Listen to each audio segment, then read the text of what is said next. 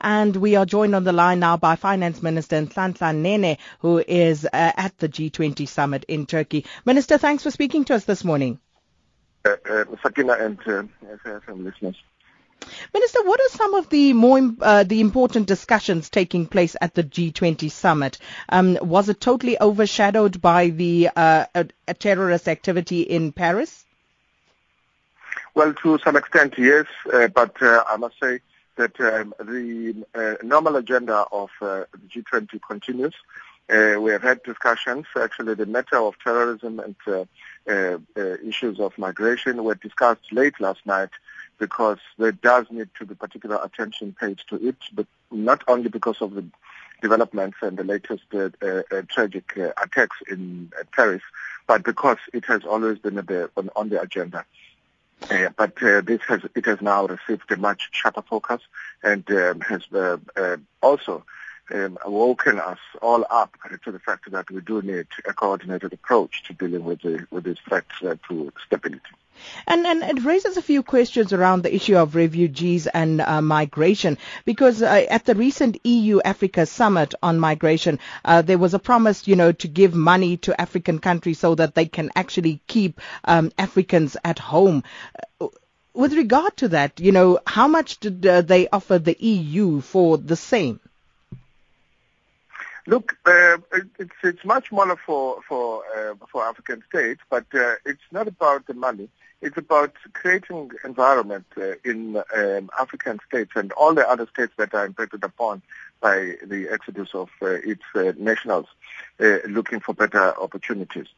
But also, one of the warnings that was sounded was now that we're having these terror attacks, there is a tendency in some quarters of wanting to associate the acts of terrorism to this issue of movement of people across borders. The fact of the matter is that it's not everyone and all people across the table echo the same sentiment that we should guard against lumping all refugees as perpetrators of these terror attacks. At the end of the day, this thing happens, and some of them are actually middle-class people that are involved in these acts are actually middle-class, and some actually quite wealthy,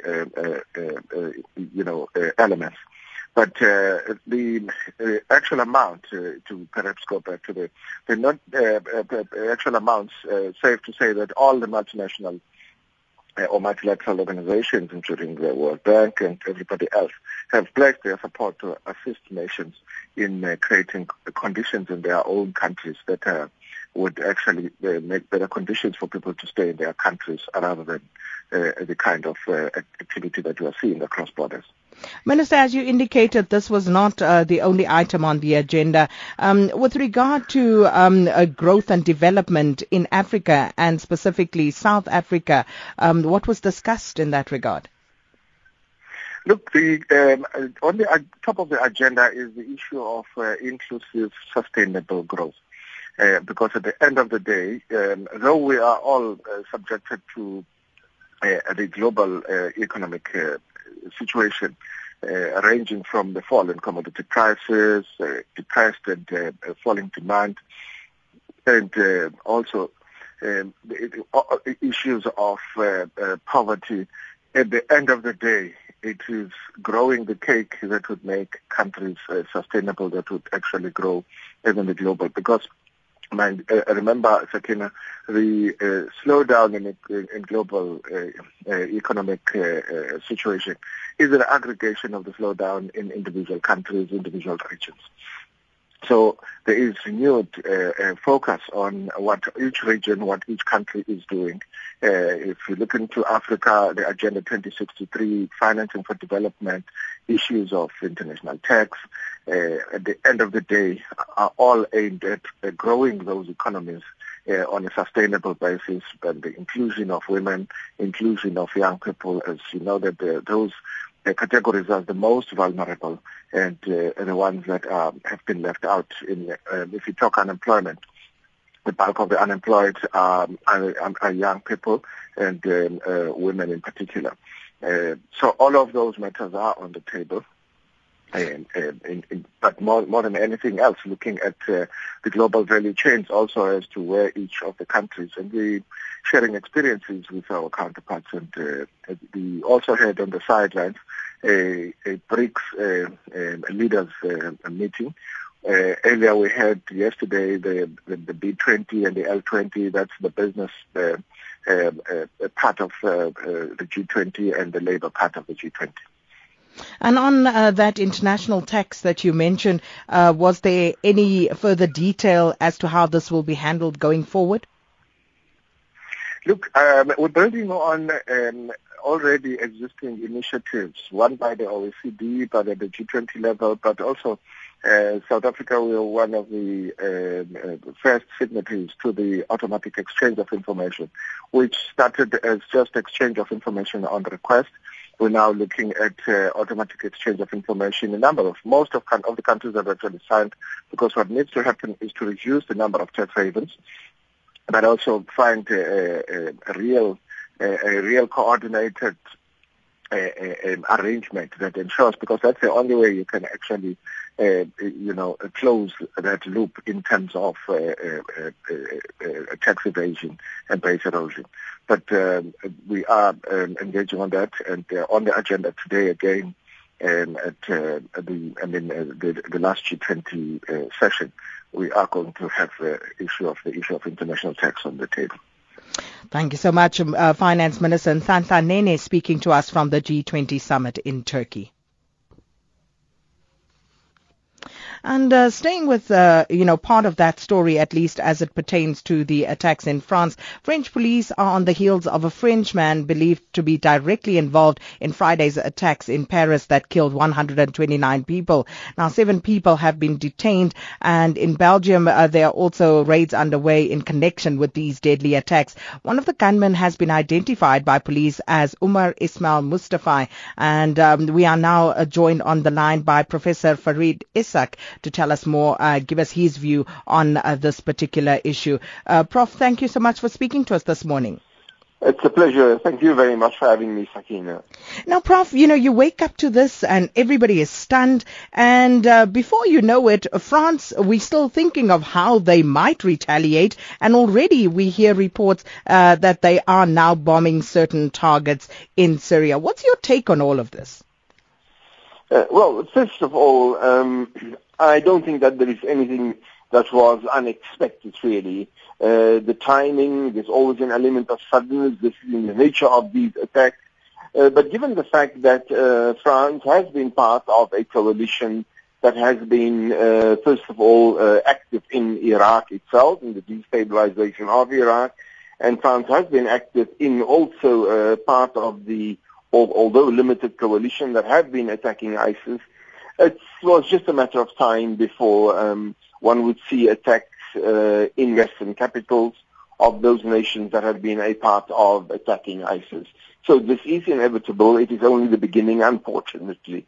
So you're saying they basically should have foreseen these attacks and taken precautionary measures? Well, absolutely. I think at 2 levels. First of all, the simple inevitability of it. Secondly, a scale on this level involving this many people and this many targets at the same time, it is unimaginable for me, very difficult to fathom how security could not have predicted it. One is not saying that security should have been able to predict all the targets and the specific time, but there must have been a significant amount of clutter and chatter going on inside these circles for these attacks to have been pulled off. And so it's rather surprising that they were caught unawares.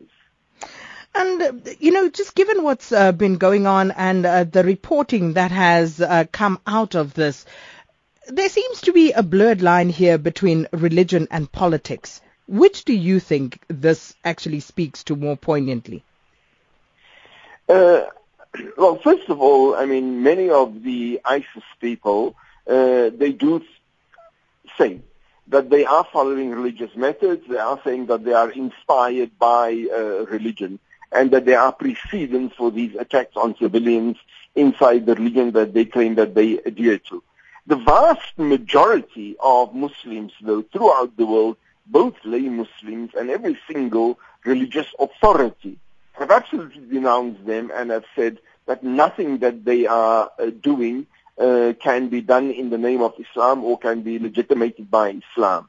But regardless of where they get their inspiration from or where they get their textual or Quranic legitimation from, it is political conditions that allow certain texts or certain teachings to become alive or to become dead. And so there are political conditions today that enables people to use texts which seemingly support violence, and it is those political conditions, I think, that we need to be considering. What is it in how we treat other people that cause... Now, I'm not saying that you blame a short skirt for a rape event, but we do need to see what are the political conditions that often we are responsible for that creates these kinds of tensions inside the world. You don't invade countries. You don't just destabilize or topple governments in their countries and create an enormous amount of political vacuums and then not expect this instability to lead to other things, including what you've seen, for example, in North Africa, the destabilization of North Africa, and now you're sitting with an immigration crisis in the south of Europe, and you're sitting with inside North Africa, forget about Paris, in Mali, in Mauritania, in Libya, in Tunisia, you're sitting with huge security issues after the destabilization of these countries with, for example, the war on Gaddafi and the forced expulsion of Gaddafi or the murder of Gaddafi from his country in the name of democracy.